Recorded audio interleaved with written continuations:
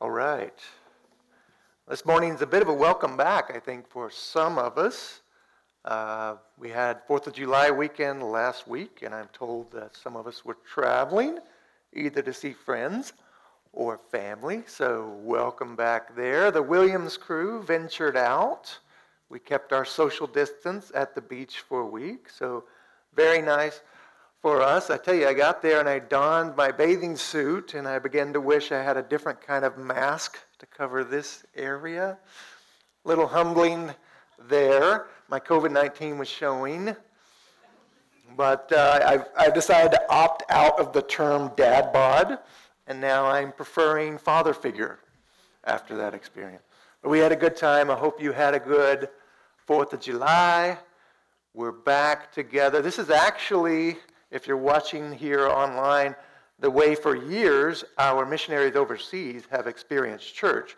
They knew that a part of the church is meeting here in Raleigh live, but they can't be there. So for years we've had our own church missionaries watching on video, and it's kind of good for us to experience what they're having to go through regularly. So I'm thankful we're able to gather. As JD said, we are going to start a new series today, 2 Timothy 1.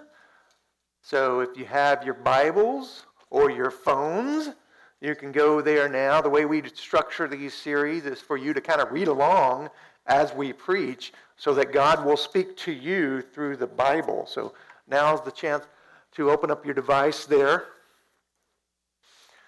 As it turns out, one way to learn and grow from these glorious ancient scriptures is to actually read it and hear it out loud.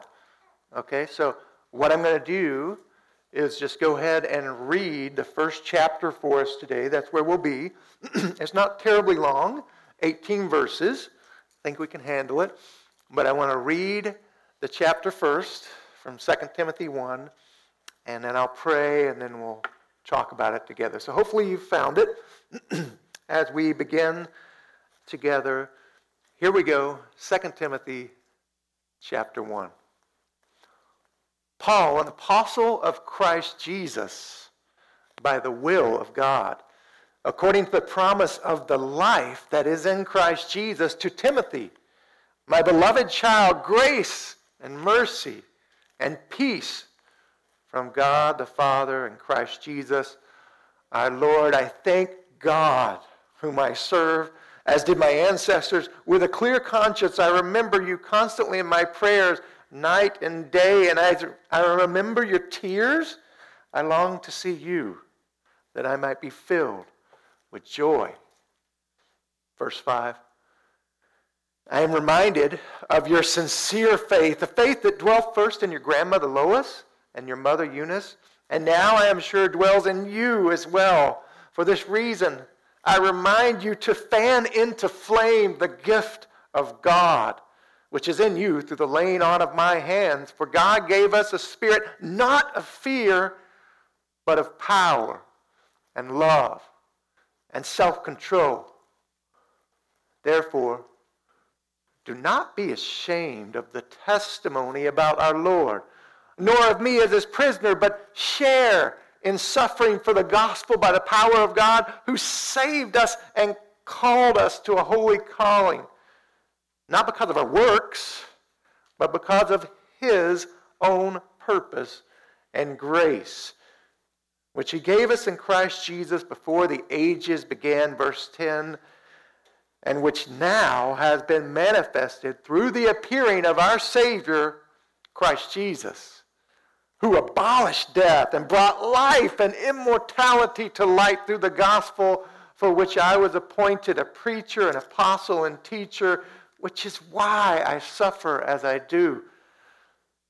But I am not ashamed, for I know whom I have believed, and I am convinced that he is able to guard until that day what has been entrusted to me. Follow the pattern of the sound words that you have heard from me in the faith and love that are in Christ Jesus. By the Holy Spirit who dwells within us, guard the good deposit entrusted to you. Verse 15, you're aware that all who are in Asia turned away from me, among whom are Phygellus and Hermogenes. May the Lord grant mercy to the household of Onesiphorus, for he often refreshed me and was not ashamed of my chain. But when he arrived in Rome, he searched for me earnestly, and he found me. May the Lord grant him to find mercy from the Lord on that day. And you well know all the service he rendered at Ephesus. That's chapter 1. Let's pray together. God our Father, I do pray for grace and mercy and peace for the dear saints gathered here today, for the members of Treasuring Christ Church. Though we cannot all be together today, let our hearts be one in Christ as we devote ourselves to you, God, in these brief moments. May our ears be open to hear your sweet, soothing voice of comfort, our spirits be lifted by both the promise of life and the abolition of death. May our faith hold fast, for we know whom we have believed. Our love be as unrelenting as the tides that daily sweep our North Carolina beaches. May our courage be reinforced to shield your precious gospel. Our friendship prove as devout and loyal as Onesiphorus. And may our words be soaked in your Spirit's power and goodness, and our treasure ever be Christ Jesus as our appearing Savior. Amen. Amen. Kick all the way to the wall. Kick all the way to the wall. If you've ever been to a little kid's swim meet, where some are trying to learn how to swim, that's the phrase that you'll hear. Kick all the way to the wall. Why? It's because when you're first learning to swim as a small child, you got about 25 meters. That's the length of the pool that you have to swim by yourself. And when you're in it, you see them all. It's kind of cute. They take off. They're buzzing, and they get about 10 meters. And then all of a sudden, they slow down. Why? Because to kick a swimmer's flutter kick, you're using your big core muscle, and that's exhausting. So you can see all these kids who are learning to swim about halfway. They're still grinding with the arms like propellers, but their body begins to sink and sag because they're not kicking anymore. And about that time, from the end of the lane, the parents and the coaches will yell out, "Kick all the way to the end of the wall. Kick to the wall." And as we read through 2 Timothy today, God knows that life can be like swimming laps. Life can be exhausting. It's easier at the start than it is as you go on. You can wear out, flame out, burn out, even freak out. Some of you are tempted to flat out want to quit. And God knows this. God's word for you today is kick all the way to the wall. Or as 2 Timothy might put it, persevere in the gospel in spite of suffering. Persevere in the gospel. Kick all the way to the wall, because at the end of the race, standing right at the edge of the lane, is Jesus himself. He is worth it to kick all the way to the end, to the wall. As we dive into chapter 1 here, I just want to offer 2 aids that will help you persevere in your walk with Jesus, to keep kicking all the way to the end, all the way to the wall. They're both revolving around this notion, remembering the gospel. It's a lot about what 2 Timothy is about, how we can remember the gospel and just make it work in our life. So I have 2 things this morning. Here's the first aid to help you. We'll call it Remember God's Gospel Work in You. Remember God's gospel work in you. If you're taking an outline, that's the first point. Remember God's gospel work in you. I'm going to show you where I get this from our text in the Bible today. Chapter 1 is going to draw us back to the lives of 2 men. You have the Apostle Paul and then his dear friend Timothy. That's what chapter 1 is about. So we're going to look at both of them so that you might remember God's gospel work in yourself. God's gospel work in you. All right, so first there is Paul. When the letter was written, you have to take your mind back to AD 67, about 30 or so years after Jesus was crucified, AD 67. And Paul, the great preacher, has come to the end of his run of planting churches and writing. Paul finds himself under arrest in the belly of an Italian prison.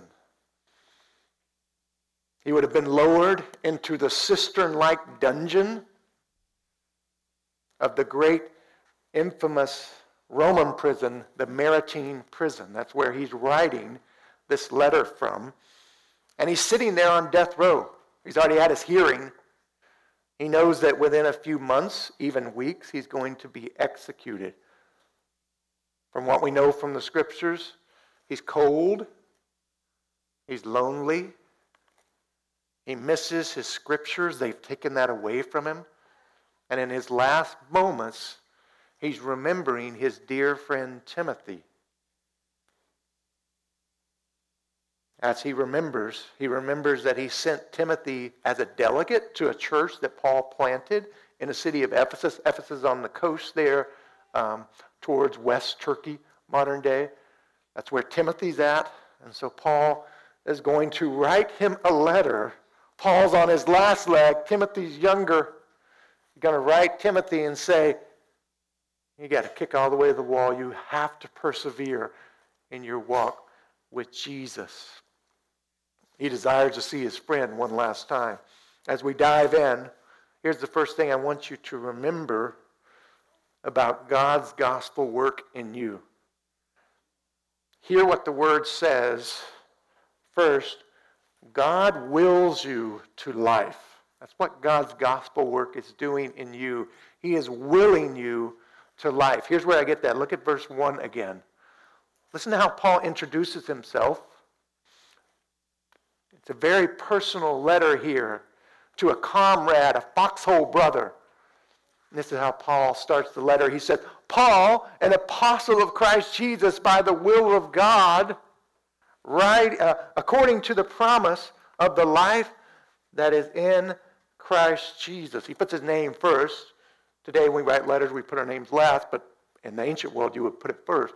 So Paul, he's an apostle of Jesus by the will of God, according to the promise of life that is in Christ Jesus. Here we see that Paul stands in the ranks of the first 12 apostles. Though he encountered Christ after Jesus' earthly ministry, he's no less sanctioned by God as a leader, as an apostle. Elsewhere, he'll speak about being appointed by God to the gospel work of being apostle. His apostleship will give him some street cred with the churches, the ability to speak with authority so that they will listen and he can instruct them. But note how he words this. Paul's office of apostle, it wasn't something that he went out and found on ZipRecruiter. Right? He didn't network with friends on LinkedIn. That's not how he got this role of apostle. He says his role of apostle was given to him by the will of God. God willed it, and it came true. There was a divine initiative in Paul's appointment. It was a God-birthed destiny. Our gracious Father put Paul exactly where he needed to be for Paul's development and the redemption of the church and the growth of God's people. He willed it.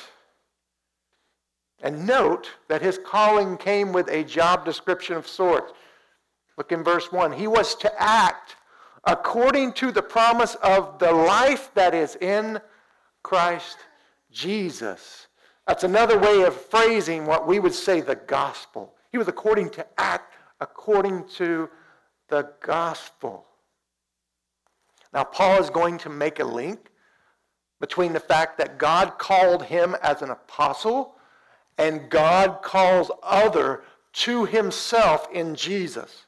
All right? You have to catch the link between Paul's appointment and your own divine calling to God himself by the Holy Spirit to Jesus Christ. Further down in the text, he's going to make this gospel connection clearer if you skip down to verse 8. In verse 8, he's going to unpack this gospel. This is what he says. For the gospel, by the power of God. Whose power? It's God's power. Who saved us and called us. See the connection there between calling and saving? Who saved us and called us to a holy calling. Why? Why would God save you? Well, it's not because of your works. God did not look at you and say, oh, you're obeying so greatly. You're so nice. You're so pleasant. You're so morally superior. I'm going to save you. That's not Paul's vision of salvation. It's not because of works. But why? Because of his own purpose. He willed it. Before eternity, God looked ahead and he willed that you be saved. And the text says by grace. By his purpose and by grace, he has saved you. Grace means you didn't deserve it, but he gave it to you anyway. He rescued you, gave you life. He gave it to us in Jesus before the ages began. Verse 9. Verse 10 says, and which now has been manifested through the appearing of our Savior, Christ Jesus. Jesus was the focal point of your salvation. His appearance started a new age of salvation for the cosmos.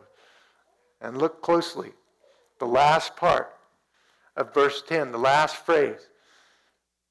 What did Jesus do? He abolished death and he brought life and immortality to light through the gospel. This is your encouragement from the life of Paul today. God wills you to life. Jesus brought life and immortality by the will of God. He creates this in yourself. It's amazing if you stop to think about it. Yesterday we had some problems with our air conditioning in my house. One room is not getting the air it's supposed to. And I remember sitting there with my kids in a moment in this tiny little room that's not getting air. And I looked at the vent and I just willed that the air conditioner would come through it. Didn't work. Doesn't work with people like that. But with God, he wills salvation in you. And when he does it, there is life. And life abundance in Jesus Christ. In response to all the evil in the world, God sent his son Jesus to bring life and immortality for his people. You just must trust and repent to find that life. When you do, you'll find that God gives Jesus himself to you. This is truly, ultimately going to be our hope during this season of COVID-19, right? You'll be touched by one of three things during this season. You'll either be touched by sickness and death, or you'll be touched by the fear of sickness and death, or you'll be touched by someone who is fearing sickness and death. And in the midst of all of this, we must remember that only Jesus brings life and immortality. The whole culture is talking about life. Now is the time for us to be comforted, if ever, in Jesus' immortality and life that he brings. So let this promise comfort your heart today. That's just a 3-verse snapshot of Paul's life.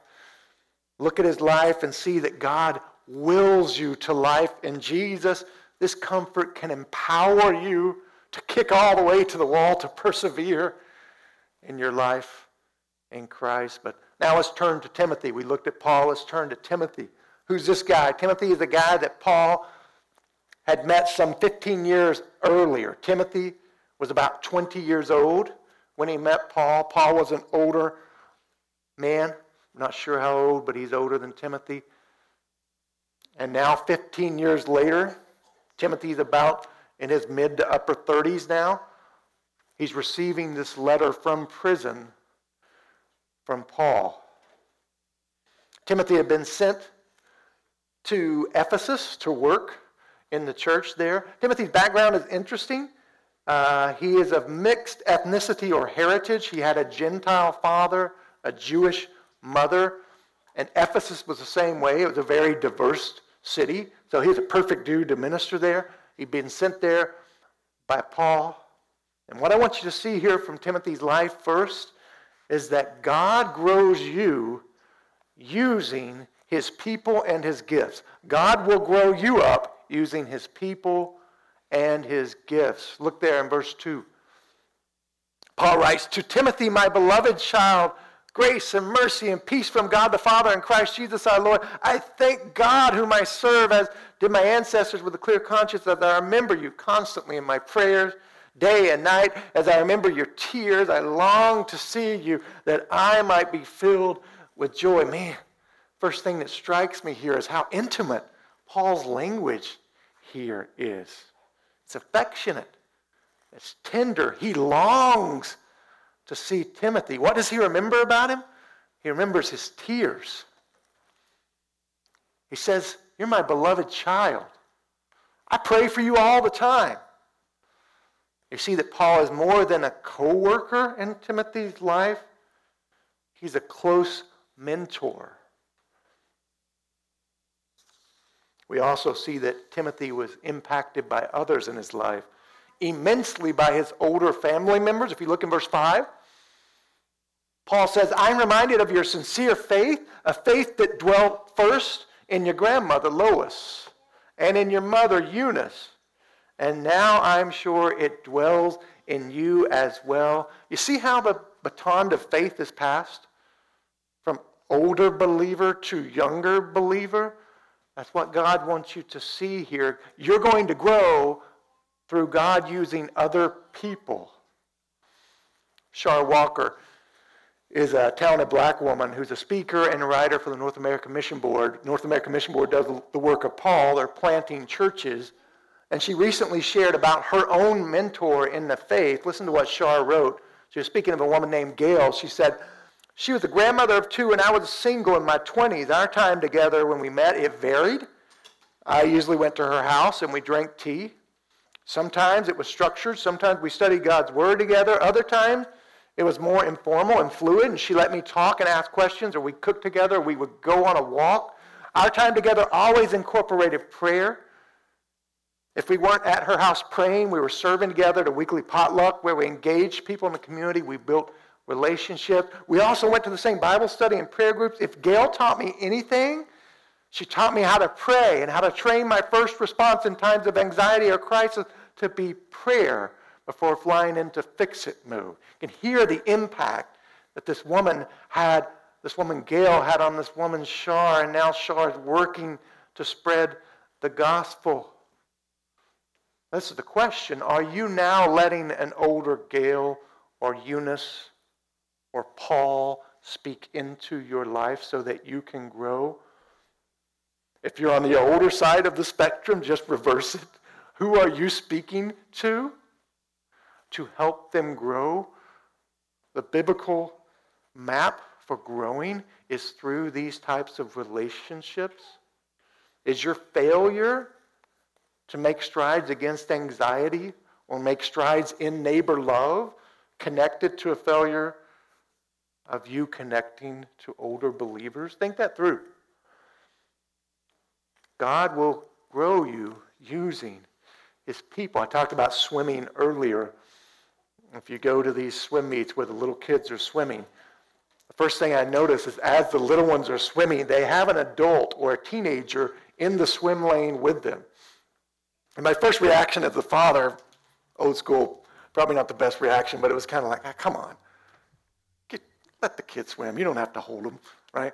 But then as I was watching them and I zeroed in, the person, the helper, the spotter isn't actually helping them. They're not pulling them along. They're just there, and they're using encouraging words, standing beside them the whole time. "Come on, don't stop. Keep kicking. Come on, keep kicking. Keep kicking. You're okay. Keep kicking." You can be that to another person, or you can receive that in the Christian life. someone to encourage you as you're persevering. Look in verse 6. God will grow you using other people. But here's another way in verse 6, God will grow you using his gospel power. Verse 6 says, for this reason, I remind you to fan into flame, what? The gift of God, which is in you through the laying on of my hands. For God gave us a spirit, not of fear, but of power and love and self-control. Timothy has been given a gift from God. We're not told exactly what it is. That doesn't really matter as much as you knowing that God gives his people gifts, right? Timothy's told to fan his into flame. The word there in the Greek, anazoperio, it's present active indicative. It's the only time this word's used in the Greek New Testament. It simply means a rekindling of a fire, keeping a fire going, adding more coals to one that is dying out. Rather than being afraid to use his gifts, Timothy is told to exercise his gifts and renew them in power and self-control and in love. And we can learn from this, like Timothy, God will grow you as you use your gifts. Currently reading through a biography of Ulysses S. Grant. It's really funny. I don't know if you do this, but I was following somebody on Twitter who I respect, and they said, hey, I just picked up this book, this biography, and it's been really good. So I saw the picture of it, and I said, well, I got smarter than me. I want to learn. So I ordered the book, and when I got the book, I thought, I'll read it, take it to the beach when I'm on vacation, and I'll read it there. And I'm not kidding. I got the book in the mail. The picture I saw was two-dimensional, right? When I got the book in the mail, it was like twice the size of my Bible. It was huge. It was like, I could take it to the beach and use it as an anchor, maybe. But I wasn't going to read that in a week. But I have started it, and it's a good book. And what I didn't know is that Ulysses S. Grant was a prodigious horseman. At 6 years old, he was riding bareback, and he would stand on the horse sideways on one leg and grab onto the mane, and he could ride a horse at full gallop. People in the village, grown men, would bring them his horses that they could not break, and he was kind of like a horse whisperer guy with gentleness. Grant would speak to the horses and be gentle, and he would break in the horses for them. Later, when he got to West Point, he wasn't a very great student, but except in one class, equestrian class. And when he got up in equestrian class, he excelled and got to the first of the class. They even raised the bar. They had the Grant standard, everybody else's standard, and then they would raise the bar when his horse came up to jump, and he would excel. Later in the Mexican War, Grant was leading his troops. Some decision-making wasn't that great, but it came to one point in the battle when he had to lead his troops through a town to accomplish an objective, and he knew as they went through, people were going to be firing at him. So Grant hops on the horse, and he does trick riding, and he rides it sideways so that the body of the horse is here, and he is here, and the shooters are over there, and he gallops full speed through town to save the day, riding cockeyed on a horse. I thought, man, here's a guy who knows how to use his gifts. He's developing the gifts that God gave him, and he's excelling, and he's serving others. What a picture of how you can be in the church. This can be vocationally, your gifts. It can be in the church, all to serve the kingdom. Pastor down the road, Tony Morita, says, there's no room for sluggishness in the Christian life. There's room for rest. Yes, there's room for rest, but not laziness or passivity or timidity. They shouldn't characterize you as a believer. God wants to grow you using your gifts, just like he did Timothy, all right? So as we pause here in verse 7, I want to go back and retread. In 2 Timothy, God is calling you to kick all the way to the wall, persevere in your Christian life, remembering the gospel work in you. Two things.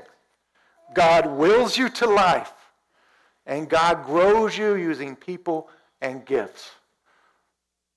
All right, let's keep going. All of that is under the heading, remember God's gospel work in you. All right, remember God's gospel work in you. Here's the second major heading that you see here in the scripture. Remember God's work for you. Remember God's work for you. Talked about God's work in you. He's calling you to life. He's giving you gifts.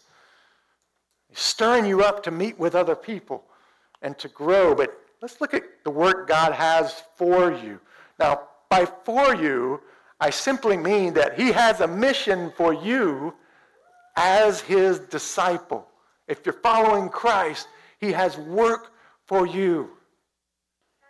If you're looking for direction or purpose or fulfillment, 2 Timothy is a book for you because God is calling you to gospel activity.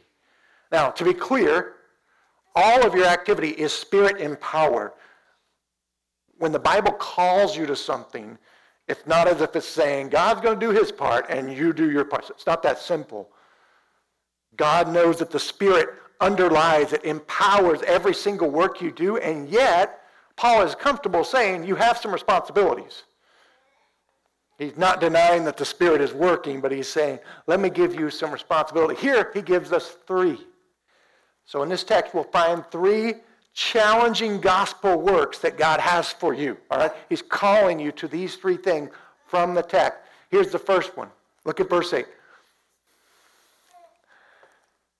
Therefore, do not be ashamed of the testimony about our Lord, nor of me, his prisoner.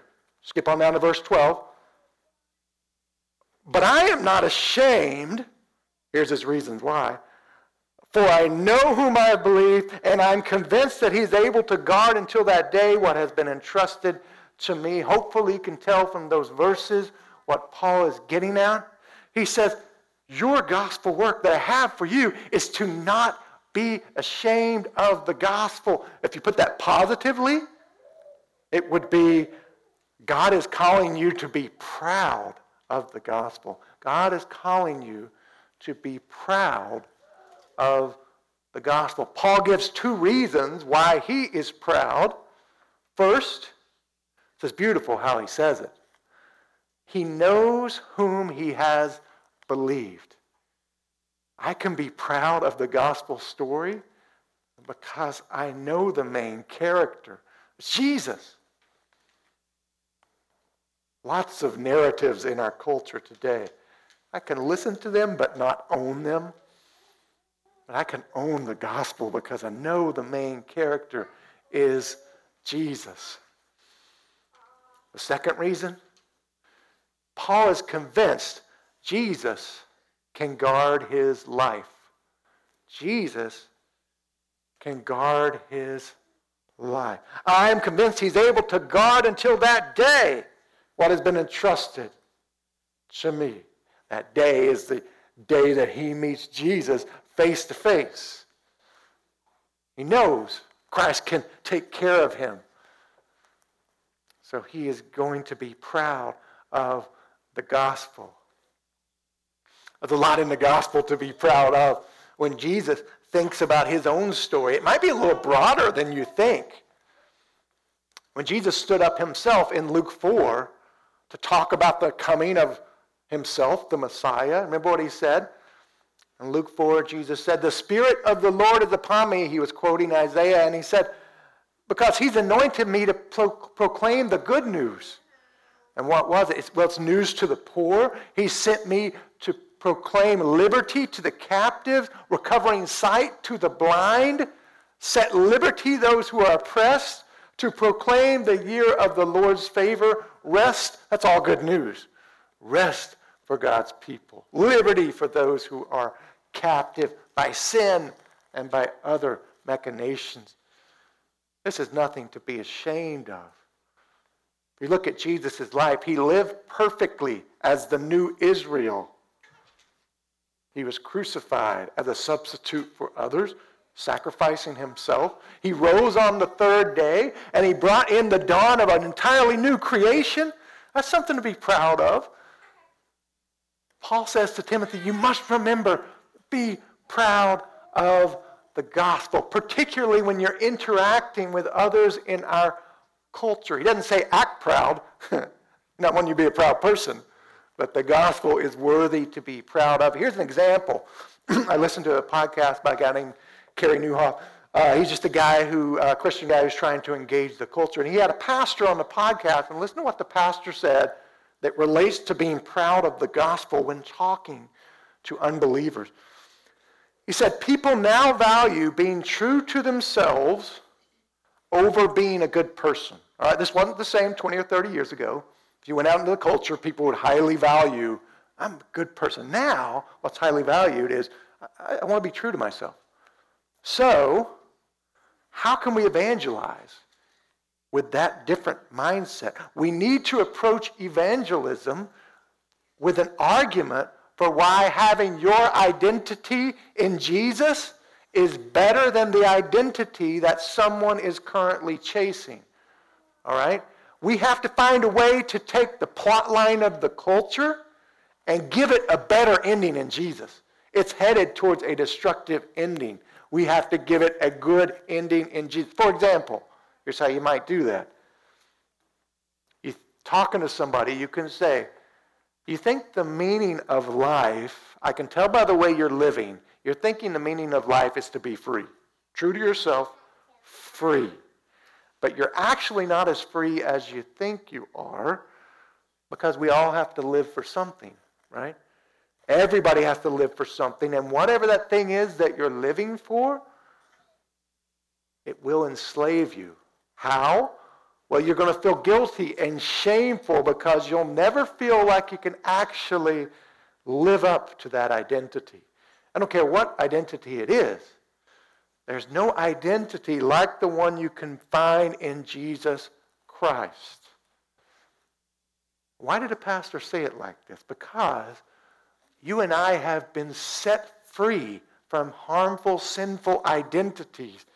And now, according to Romans 6, we are happy bondservants in Jesus. Everybody's following something. We're following Jesus. And we're happy because our identity now is as a follower, as a child of God. Child of God who didn't have to work to please his Father. God granted that to us. There's no more fulfilling, greater, stable identity than that as a child of God. We must be proud of the gospel and share with people how their identity can be best found in Jesus. One pastor put it this way. Think about this. He says, we need to think more about gospel gossiping. Gospel gossiping. What did he mean by that? Gossiping's usually a bad thing. You know what gossip is. When you leave here, you might have a natural tendency to want to criticize somebody. Maybe the pastor. If you get tempted, just turn that towards JD, the music guy, okay? Now, you might be tempted. That's a joke, kind of. You know what it means to gossip. It's speak about somebody in a way that defames them, dishonors them, otherwise hurts their character. It's been said that gossip is what you never say to somebody's face. It's the RPG that lands and explodes the fabric of the church. Well, what if that natural longing got infused with the supernatural saline solution of the Holy Spirit? And instead of speaking to defame somebody, you go out of here and you speak to the fame of Jesus. See the difference? That's gospel gossiping. You're speaking to the fame of Jesus. Man, I long for the time where we would go to the swimming pool and the coffee shop and to our keyboards online, and we're speaking more of the gospel than criticizing other people who are believers. We must be proud of the gospel. We must be proud of who Jesus Christ is. So let's not slink back or sink down, but let's keep swimming all the way to the wall and realize that God has a mission for you today. Be proud of the gospel. Secondly, another gospel challenge that we find in the text. If you're here ready to change from the Word of God, here's a second one for you. It's the second half of that same verse, verse 8. Look at it. He starts the verse by saying, "Therefore do not be ashamed of the testimony about our Lord, nor me of his prisoner, but instead share in suffering for the gospel by the power of God." So the counter, the opposite of being timid about the gospel, is not only being proud, but it's being so committed to it that you are willing to suffer for it. God's work for you is to suffer for the gospel. Read a book recently called God-Side Vision, and it's a story of revivals around the world. And there was a story about post-World War II Kenya, in which two things were happening at the same time. People were coming back in the 50s from the war. It was over, and there was a group of Kenyan nationalists called the Mau Mau who wanted to kick the British Empire out of Kenya. And they took it as one of their foundational principles to deny Christianity. Say, if you follow Christ, you can't be a part of the Mau Mau. And a civil war broke out. Well, at the same time the civil war was going on, there was also a revival. So you had many Kenyans coming to Jesus, while one of the Civil War armies was saying, if you don't deny Jesus, we will persecute you. And the story in the book was about a missionary who went to a famous Kenyan preacher.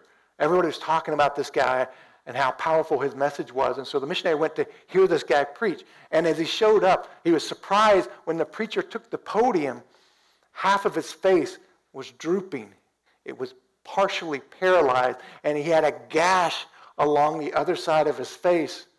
And he stood up and he said, "I have been attacked for claiming Jesus by the Mau Mau group." And yet, his message was one of freedom. Freedom and rescue in Jesus Christ. This man was willing to suffer for the gospel. And that's what Paul says. We must have a willingness to suffer. Now, in our culture, you'll find out quickly, if you're really following Christ, there are things you can do as a Christian that are going to get you a nice pat on the back, right? Working with the poor in our culture is a Christian thing, but it's also something that our culture seems to affirm, right? You can adopt a child. You can help someone economically develop their business. All of these things are Christian-oriented, but also people who are unbelievers are going to say, well, yeah, of course, that's a great thing. But the moment you start telling them Jesus Christ is the only way you're going to get to heaven, the pat on the back is gone. Whoop. And then suffering may come. Paul says, this is the lot of a Christian. We must be prepared to suffer. As we start a new Bible book series, my hope is that you would actually jump in and participate and read the book at home. It's a great way to study the Bible and learn more. 2 Timothy is nice because I read through it out loud this week, and it only took 10 minutes. Whole book. It's only 4 chapters. 10 minutes. This week on Netflix, the number one show was Unsolved Mysteries. That's 50 minutes. 5 times, 1 episode. Or you could read the Word of God. Or you could do both. Not being legalistic.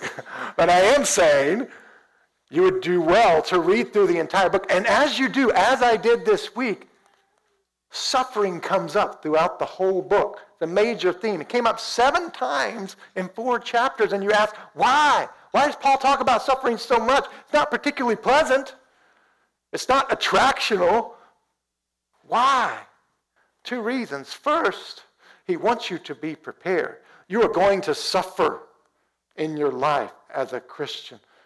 Somebody's going to turn against you. Paul knows it. Christ knows it.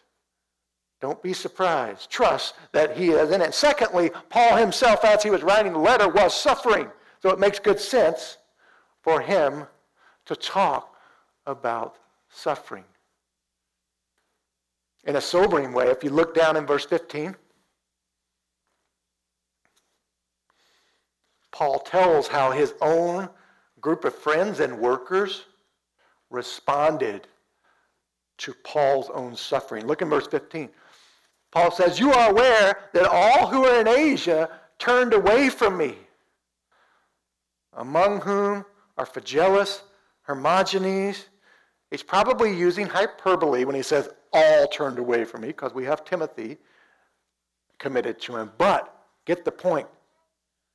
Paul's fellow Christian workers distanced themselves in Paul's worst moment.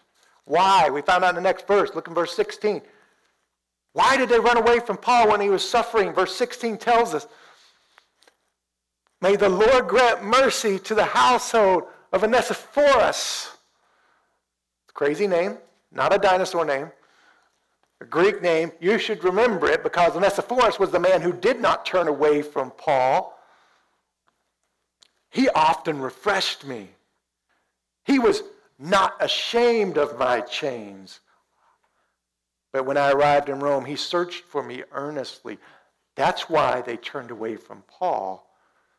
They were ashamed of his imprisonment. They were ashamed at his suffering. Paul's persecution was just too messy. It disrupted their plans for themselves. It was restrictive. They found suffering burdensome. So they wanted no part of it, so they left Paul there to suffer alone. Consequently, Phygellus and Hermogenes will go out in the annals of history of two men who melted and wilted under the pressure of suffering, which raises the question, what will be your legacy? Will your children tell your story and remember that when suffering came, you backed off of Jesus a little bit? Or will you be numbered with Paul and Onesiphorus as ones who stood firm and knew that Christ was with you amidst the suffering? So we've seen now two challenging things that God gives you. If you don't want to be challenged, don't read 2 Timothy. Two challenging things.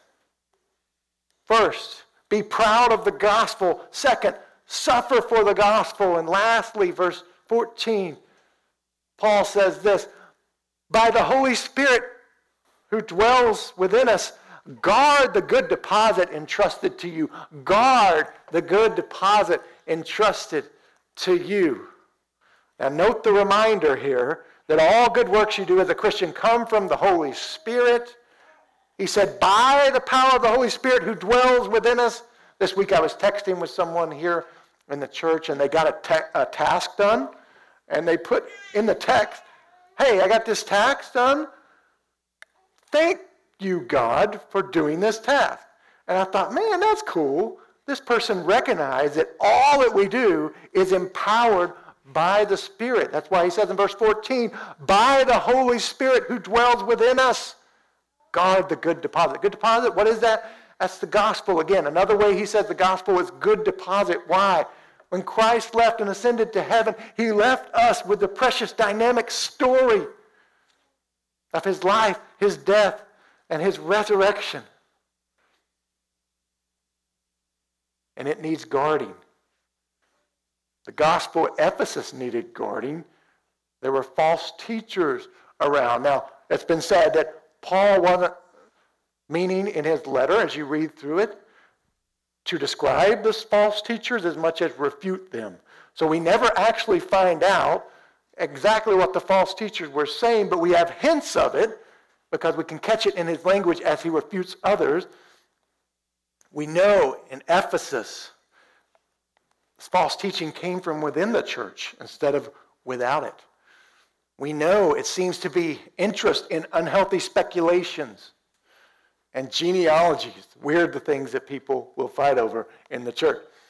But genealogies was one of them. And myths and speculations. Some apparently thought Jesus had already returned and the final resurrection had already happened. So they were quarreling about this.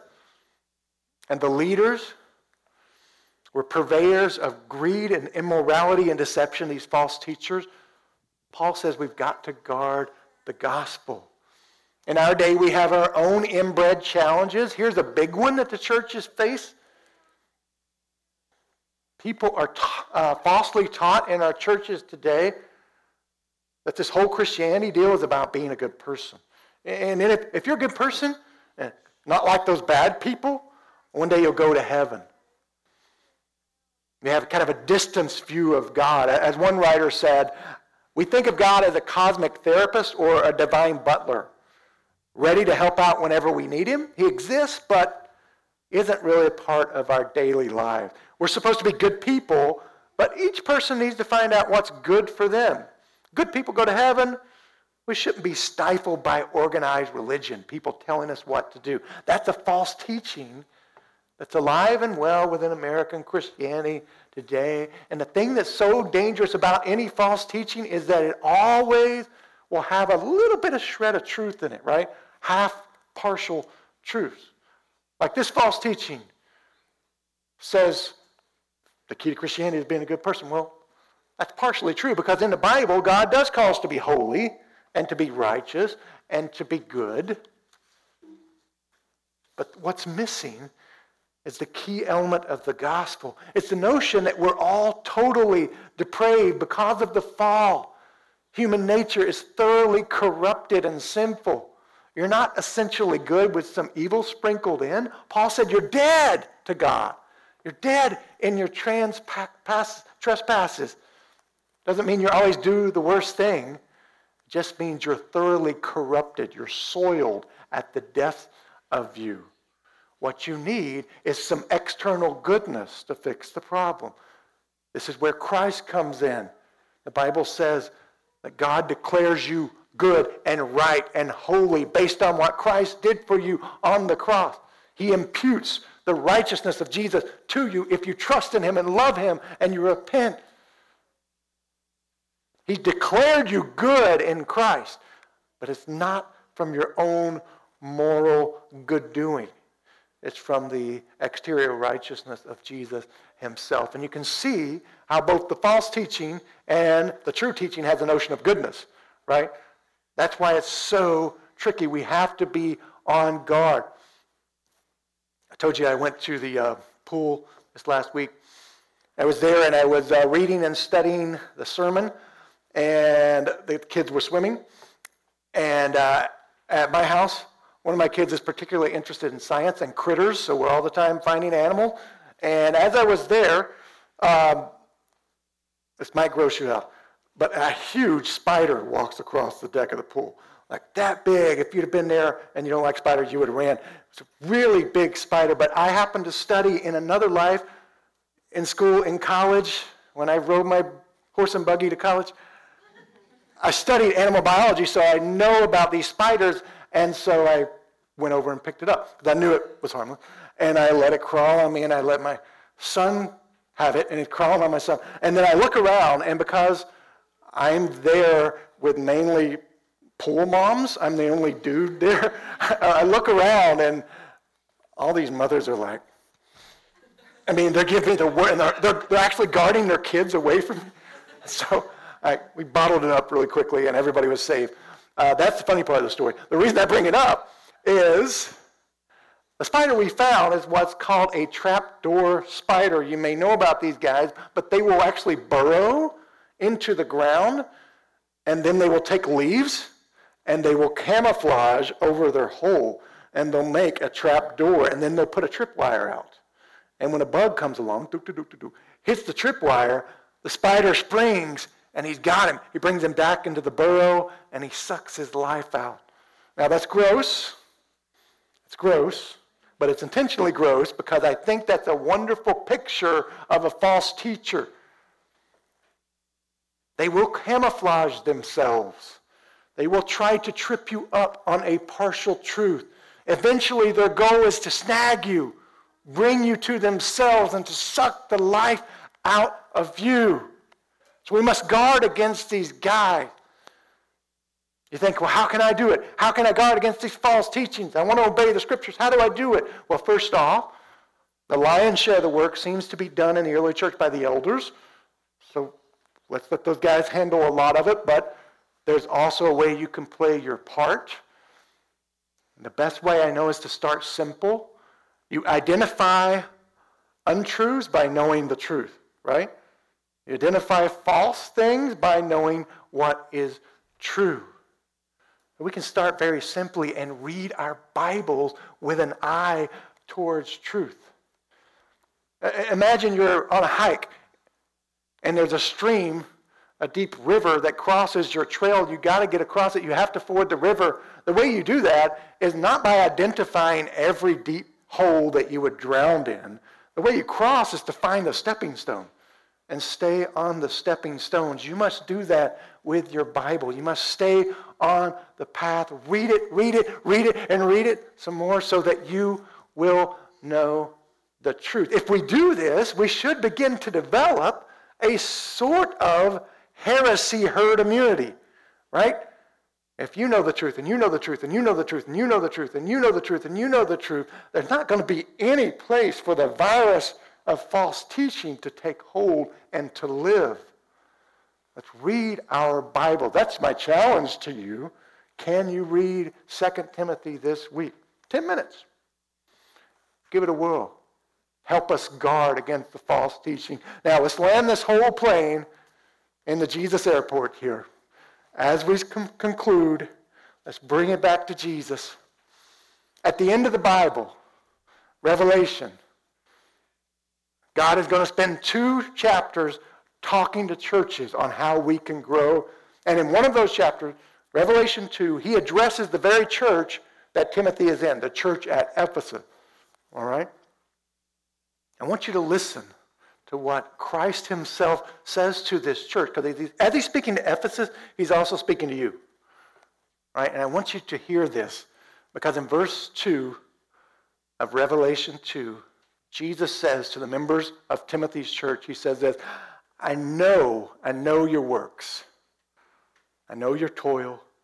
I know your patient endurance and how you cannot bear with those who are evil. But I've tested those who call themselves apostles and are not, and I found them to be false. I know you are enduring patiently and bearing up for my name's sake, and that you have not grown weary, brother and sister. I want you to hear these words today. Take heart. Jesus says here twice, I know your situation. I know you're persevering.